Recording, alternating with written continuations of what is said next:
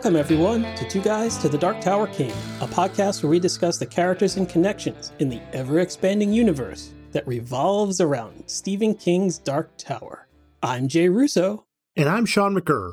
You can email us at twoguysdarktower@gmail.com. To support the show, visit us at patreon.com/twoguysdarktower. In this episode, we'll finish Roadwork, Part 3. Let's start the show. Bart Dawes is shopping at the grocery store when he sees a woman die right in front of him. He takes this as a sign and begins to get his affairs in order. Selling the house and splitting the proceeds with his wife, giving some of his money to a homeless man, procuring explosives from Magliore, and also asking One-Eyed Sal to find Olivia and give her another chunk of money. He then barricades himself inside his house that is now wired with explosives. During a standoff with police, he is able to briefly speak with the reporter from the prologue of the story. After the reporter leaves, he detonates the explosives, killing himself and destroying the house. In an epilogue, we learn that the highway had no real reason for being built, and within months, Dawes' actions are mostly forgotten. That is a pretty depressing... Yeah, when you put it that way, Sean. Yeah, I think we'll talk a little bit about that later on in this episode. But yeah, a depressing end to the story and sort of a depressing end to the fourth Bachman book in the Bachman Books collection. And I don't know if any of these stories really had a happy ending, so maybe it's par for the course. I think it is. Oh, I mean, except for the long walk. I mean, he won the walk. Yeah, I mean, that did have a fairy tale storybook ending. Cinderella story. Every man beats the competition, wins the walk, main zone. That's right. On that note, one of the things I want to talk about with the conclusion of Roadwork is that Dawes seems to be locked in. He's locked into all of the elements of where he has let his life get to at this point. Like the former priest Drake, Dawes is paying penance. And because of that, he feels like he can't just drive off to a new life. That's the obvious choice here, right? I think somebody who was in a healthier mental space would just realize, okay, the world is against me. My house, my job, my marriage, my child, I've lost them all. But I have an opportunity to start fresh. Yep. Yes, I've lived through tragedy. Yes, I've endured sadness and sorrow. But I can begin again, and he chooses not to. And I think it's because he's hung up on this penance. He feels like in some way responsible for all of these terrible things that have happened in his life. So he's not allowed to, or he won't allow himself to start fresh and move beyond these terrible things. Yep. He literally spells it all out, exactly what I could do. The car's paid off. The house is now sold. I've got $32,000 in cash in my pocket, and there's a whole world out there. It's the 70s. It's not like their social media going to be following him and be like, oh yeah, that's that crazy guy. Like he could literally drive one state over and find a job right away. Mm-hmm. Give his wife a no-fault divorce, not think about his kid anymore, not think about his wife, his house, the fact that he lost his job, and just start anew. And he lays it all out. And then he's like, nope, I can't do that. I'm going to keep doing what I'm doing, which has seemed somewhat inevitable from the beginning of this book, that he bought the guns without knowing why he was buying the guns.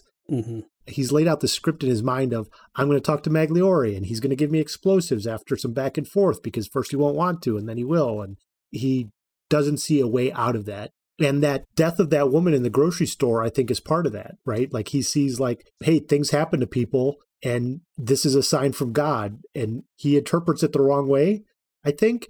Mm-hmm. But I don't think there's anything to think. Yes. Yeah, he interprets it the wrong way. But like you said, he's got this whole idea of what that penance is, and that discussion with Drake has sort of done that. And his wife even calls him on this. So one of his last meetings with her, it might even be on the phone, she says to him, what good are you doing yourself thinking about Charlie all the time? It's eating you up. You're his prisoner. Mm-hmm. And then he says to his wife, but you're free, he said. And she says, yes, because she's already gone through her grief and she's taken the off-ramp off that path that he chooses not to. Yeah, it's something that I talked about in a previous episode where they both grieved. They were both devastated by the death of their son, but for however she managed it, she grieved in a healthy way and managed to emerge from the other side of that grief and now she is, as he puts it, free. Yeah. Free of the grief of the death of their child. It's not that she doesn't care. It's not that she doesn't remember him or doesn't wish that he were still alive, but she has moved past. She's healed. And he hasn't. He never let himself do that. And that's why she's exactly right, that Dawes remains his son's prisoner. And I think it's that is the main thing keeping Dawes locked in. Yeah, absolutely. That's the biggest part of the penance. Yep. And he reminisces about the time when he and Mary were taking Charlie, which is yet another Charlie here, to daycare for the first time. And his wife is able to, even though Charlie doesn't want to be at the daycare and is crying and is upset and wants to go with his parents and doesn't understand, she's able to leave him there. And he can't even get over that. Like, that's too much for him. And he says, Mary's footsteps never faltered because a woman's love is strange and cruel and nearly always clear-sighted. Love that sees is always horrible love. And I think that gets to the grief part, too.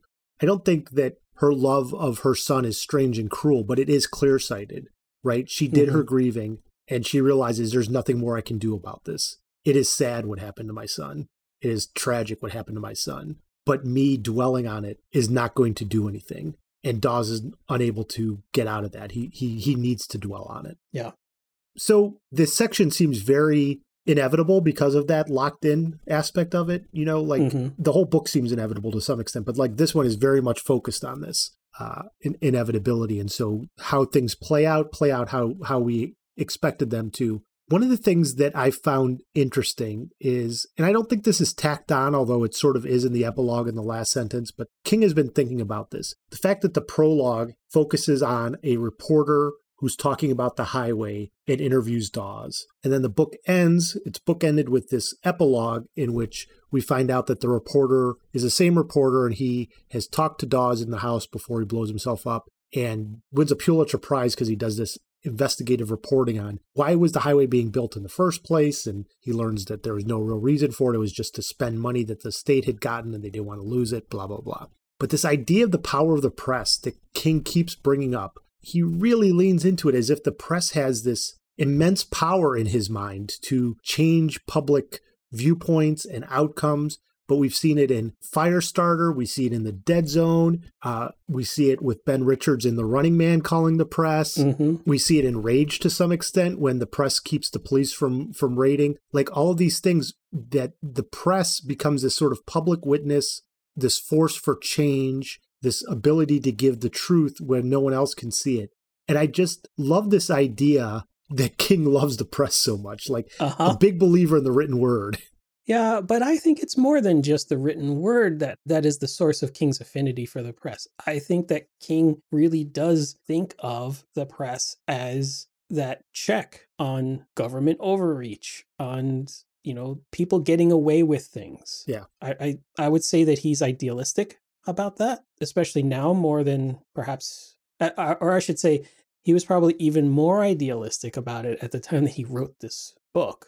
A few years after the Pentagon Papers, after Woodward and Bernstein and Nixon, like it's all following those events. Exactly. Yeah. To King, and I think the expectation that the First Amendment is really getting at, that the press is that source of the unvarnished truth, no matter what your leaders might say, no matter what, the gossip around town might be. If you look in the newspaper or hear Walter Cronkite tell it to you on the evening news, that is the truth. Yep. So if the press is there, they're going to report the truth, which means you have to be on your best behavior if the press is there. And so that was a big part of The Running Man. Yeah. At the end, it was the press who kept this, overarching horrible government /network thing in check at the end. They didn't just do their worst because there were video cameras rolling that the public could see and witness.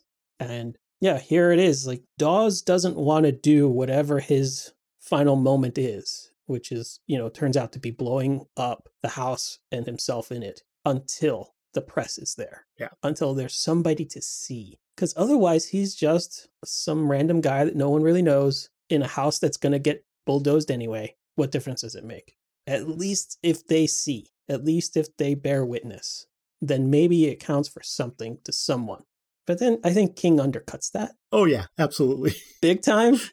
Like, even though that seems to be what like Dawes represents, Dawes' view on the press seems to represent King's view, and then King himself undercuts that by saying like, yeah, they won a Pulitzer for all this, but no one gave a damn. Nope. It didn't matter. Yeah. It was on the front pages for a couple of days. The reporter got his Pulitzer and nothing changed, and Dawes' life just ended and without any impact. Yeah.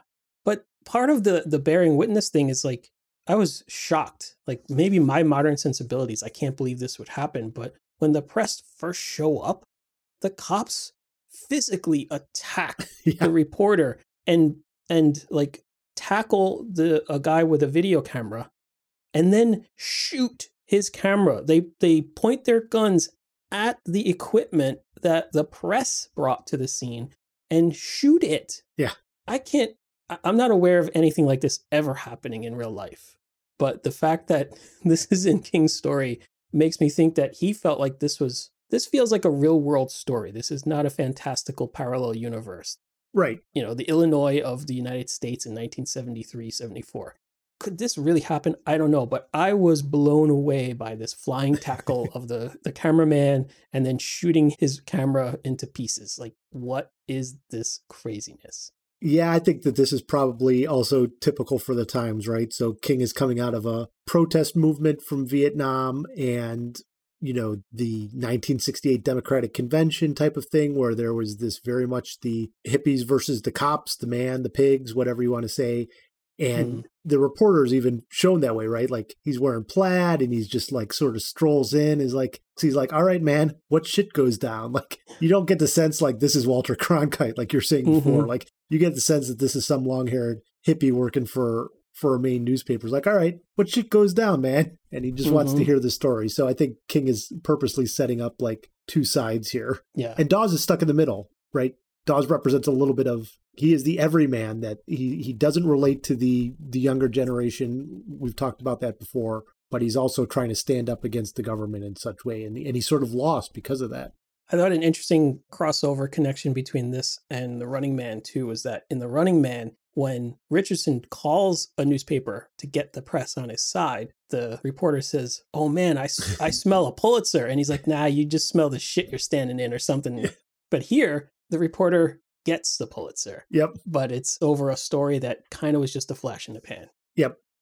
But, you know, it gets at that point. There's that famous quote about what reporters are supposed to do, and it's supposed to comfort the afflicted and afflict the comfortable. Right. And that's a little bit of what they're getting at is that, hey, here's the guy who's getting screwed over. Let me try to bring his story to light and you know, why tell the story of the other people? But as you said, he undercuts all of this in the fact that the newspaper doesn't matter. The highway still gets built. Dawes dies. Nothing changes. And this is really this sort of nihilistic vision that Bachman has. So we've now read 4 novels by Bachman. They're all very, very nihilistic in a way that, for me, even though they're the same guy, it's different than King stories. Like these have a different feel to them. And I think it's intentional. This isn't how King normally thinks. I think he's talked about that. And ultimately, that's what the dark half is going to be about. But it's very nihilistic. Absolutely. And also, none of these stories are horror stories. No. The horror is just the worst horror of all, life itself. Yeah. And that's why horror stories and movies are escapists. They are thrill rides to let us face and engage with the things in real life that are scary, that could hurt us, that could, you know, grab our ankle in the dark when we step down into the basement. But here, these are explorations of what could happen in a real life situation when things just go to their worst possible conclusion. Every one of these stories. And this one might be the most bleak because this is the most everyday story. It's just about a guy whose marriage falls apart after the tragic death of his child. Yep. There's no warped kid who takes out his problems on his class. There's no like weird society, like post-apocalyptic thing going on with the long walk or a post-apocalyptic weird thing going on with the Running Man. This is just 1973 energy crisis guy slowly circling the drain. Just a novel of the first energy crisis, man. Yeah, that's right. If it wasn't for that energy crisis, none of this would ever have happened. Yeah, and the reporter says, I'll see that your side gets told. And then Dawes says, there is no side. And the reporter sort of freaked out. He says, what was that? And he's like, I have no side. That's why I'm doing this. Like, there's this side and there's that side, and there's just me. I'm stuck in the middle, and I've got nothing to say. There's no reason for why I'm doing this. I know nothing's going to change, but I just got to do it. I think that's the most nihilistic part of this story. Yeah. Dawes invites the press so that they can bear witness, so that his story might count for something, so that there might be more than just himself aware of what's going on. And when he has the opportunity to share it, he chooses not to. Yeah. He realizes at that point that it's not even worth wasting the breath of those words. Yep. We get this Bob Odenkirk moment where the reporter says, would you mind telling me why you're doing all this? He says, not at all. It's road work. Except he doesn't say it like, I imagine that's not his line reading. It's probably like, it's road work. Like, that's all it is. And then we've got the title there. So, yeah, it's all road work.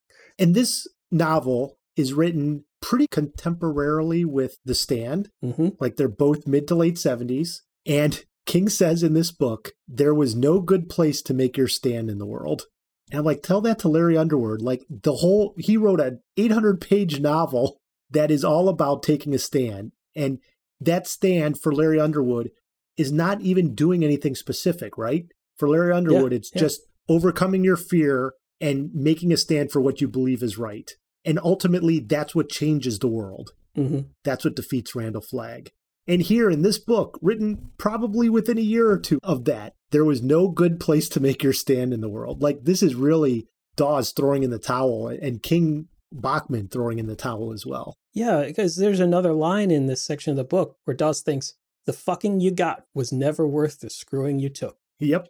And I don't think Larry Underwood would ever buy into that statement either, even at his worst. And that was one of the greatest things about Larry in The Stand, was that he has probably the biggest arc, the most character development of any of the characters. And he goes from this incredibly selfish, terrible person to one of the biggest heroes of the story. Yep. We get to experience that entire journey with it. And we see that what he goes through and the stand that he takes is worthwhile.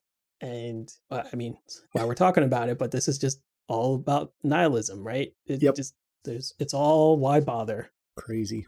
All right. Well, we've said many times now that this is a fairly realistic novel, that there's nothing supernatural, there's nothing horrific, there's nothing out of the ordinary here. And yet, we are still able to find Dark Tower Thinnies, Jay.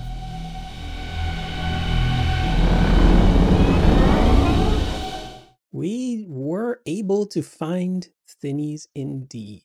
Tell me your first one. All right. So my first Thinny is that when Dawes goes to, I believe, make his final visit to the local bank to withdraw all of his money, there is another bank customer in there, and she takes out $235.63, which, if you add up those numbers, adds up to 19. Yep. It's great because it's a little bit hidden there because it's all spelled out. Like, you don't see the numbers on the page. Mm-hmm. You have to take that extra step to get to the 19. But he's also making a little bit of a commentary because I think the woman who's getting that money is basically an older woman and it's her Social Security stuff. And I think there's this, in a time of inflation and energy crisis, this woman's getting, not very much money to live on. And here's Dawes walking away with $35,000 for himself and, another $35,000 for his wife. And he's not happy and is going to blow himself up. Yeah. And he just nonchalantly just tucks all those bills into his coat pockets and stuff. And it's like, Although there's even more commentary there, like how all of that money, so much money, can just fit into just a couple of coat pockets. Yeah. So we get a reference to the phrase hors de combat, which is a phrase that I've only seen once before in my 40-some years of life on this earth. And that is when Eddie uses the phrase in The Drawing of the Three. So it's just unique enough that the only other place I've seen it is the Dark Tower. So it is my thinny for this chapter. Very nice. I like it. So my other thinny is a reference to the TikTok Man. Ooh. I almost fell out of my chair when I saw this. So Dawes is getting really angry and He thinks, but above both fear and sensible thoughts was a vast red rage that made him want to leap across the table and choke this tick-tock man until clock springs fell out of his ears. And of course, this is Dawes getting worked up and wanting to beat the crap out of the lawyer who comes to his house. But he's the tick-tock man. Yeah. You don't hear that often, and it's not a phrase I'm familiar with, except for the Dark Tower. So good thinny. Yep. All right, I've got one yucking it up. Blah. And this could almost be a fun stuff, good line, but I'm going to put it in yucking it up because if you think about it too hard, it's pretty gross. And that is, he had been dragging around for the last 2 months like a dog whose balls had been caught in a swinging door. Ouch. Yeah, ouch indeed. So yeah, we'll leave it to King to add that extra, detail of the swinging door. The swinging door, yes. I don't have any yucking it ups. You know what's not yucky? What? Our patrons. They're not yucky. They're fantastic. Yes, our patrons are awesome. Yeah, and in fact, our patrons get to support the show and get access to exclusive Patreon content such as bonus podcast episodes. Visit patreon.com/2guysdarktower to learn more. Absolutely. All right, I think it's time for some fun stuff in this very nihilistic novel. What do you got?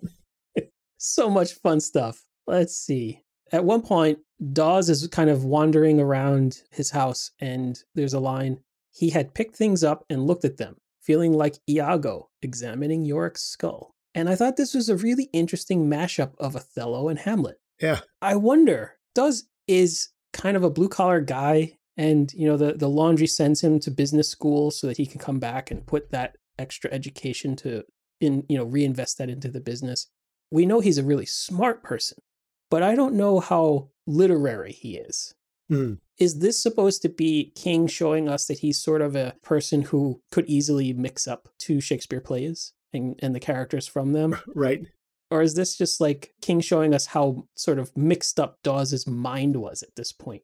Like just everything was a jumble, including the Shakespeare he has in his mind. Yeah. Everybody knows to be or not to be. A lot fewer people know Othello.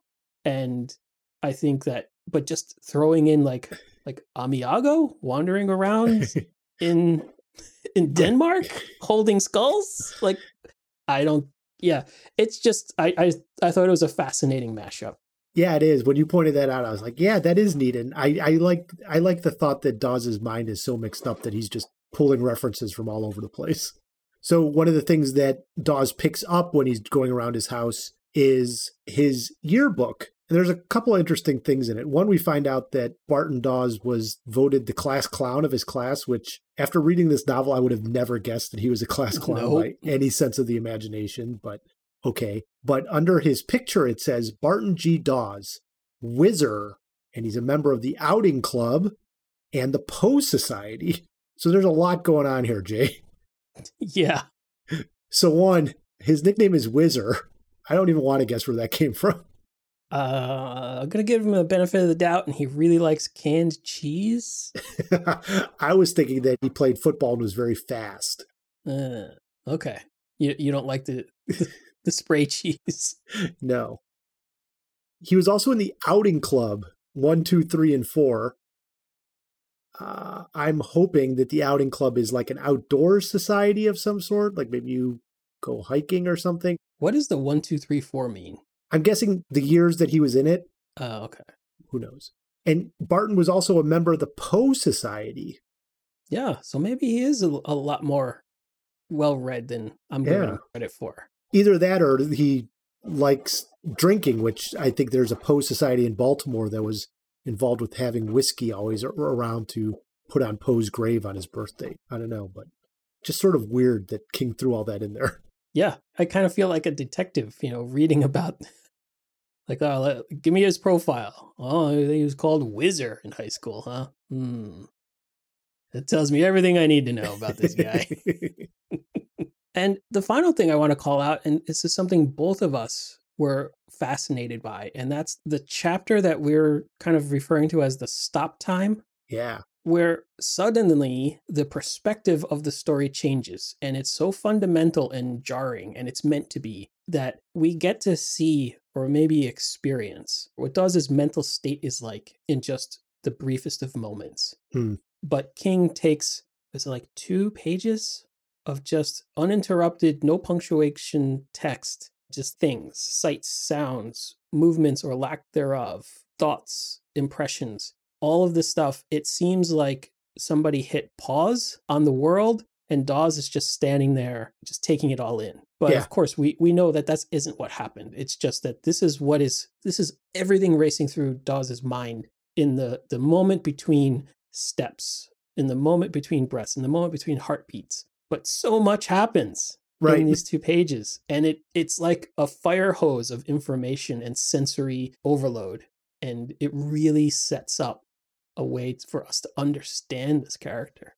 Yeah, it comes after the entire book has been broken up into chapters by dates, and they've generally all been one day, right? So November 22nd, December 3rd, whatever. And here we get this stop time where it's literally, is it 1 second, 5 seconds, 1 minute? We don't know. It's just everything has sort of come to a halt and we see this entire perspective, and it's really well done. And just King playing around with that chapter type thing again, like he used in The Running Man, the countdown to make it very propulsive and leading towards something. And I thought the stop time piece was just sort of a nice way of King to sort of flex his writing muscles. That stop time, it's like in The Matrix, the first Matrix movie, when they kind of coined the term bullet time. Right. And when we all saw that for the first time, every person who saw that movie was just like, oh, what? I didn't know you could do something like that. That is absolutely incredible. And here it's just, I'm sure maybe somebody else had done this on the page or something similar.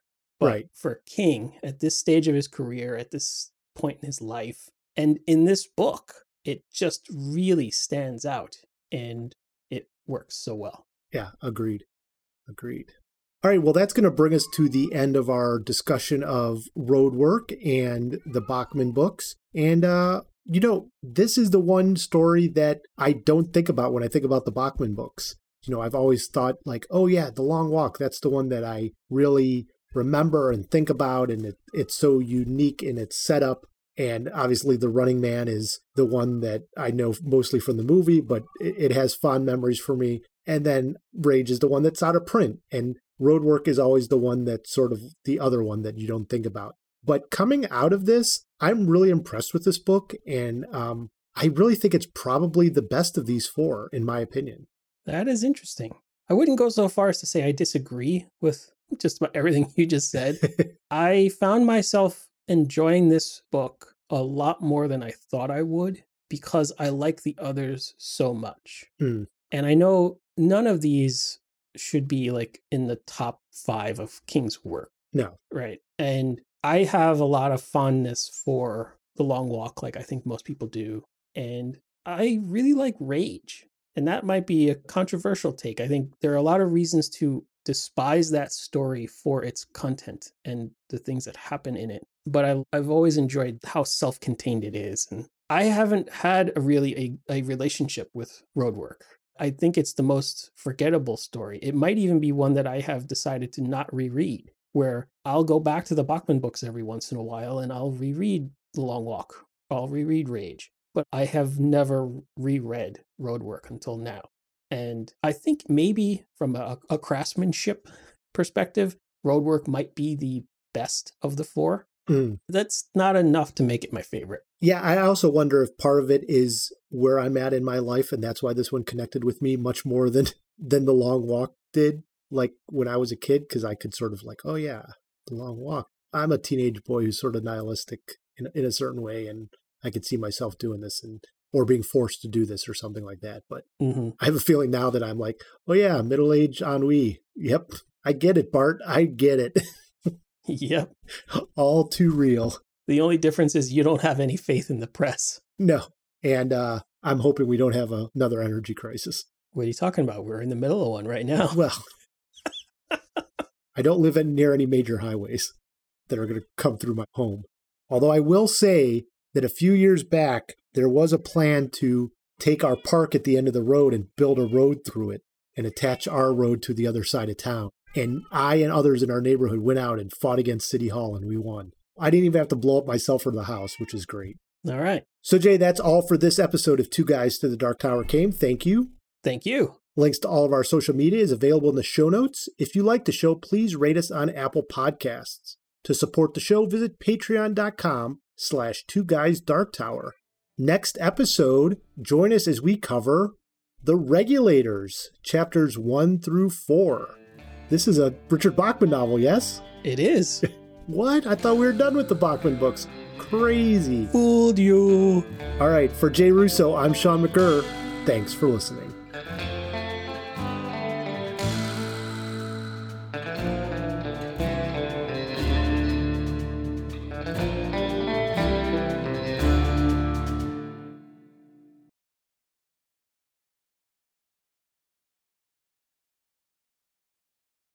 One of the things I want to talk about for the conclusion of The Long Walk is the fact that Dawes... Road work. Did I do that? Don't. Mono, don't. There's going to be so much meowing in this episode. She's been fed multiple times. I don't know why she keeps doing it. The Pennsylvania polka.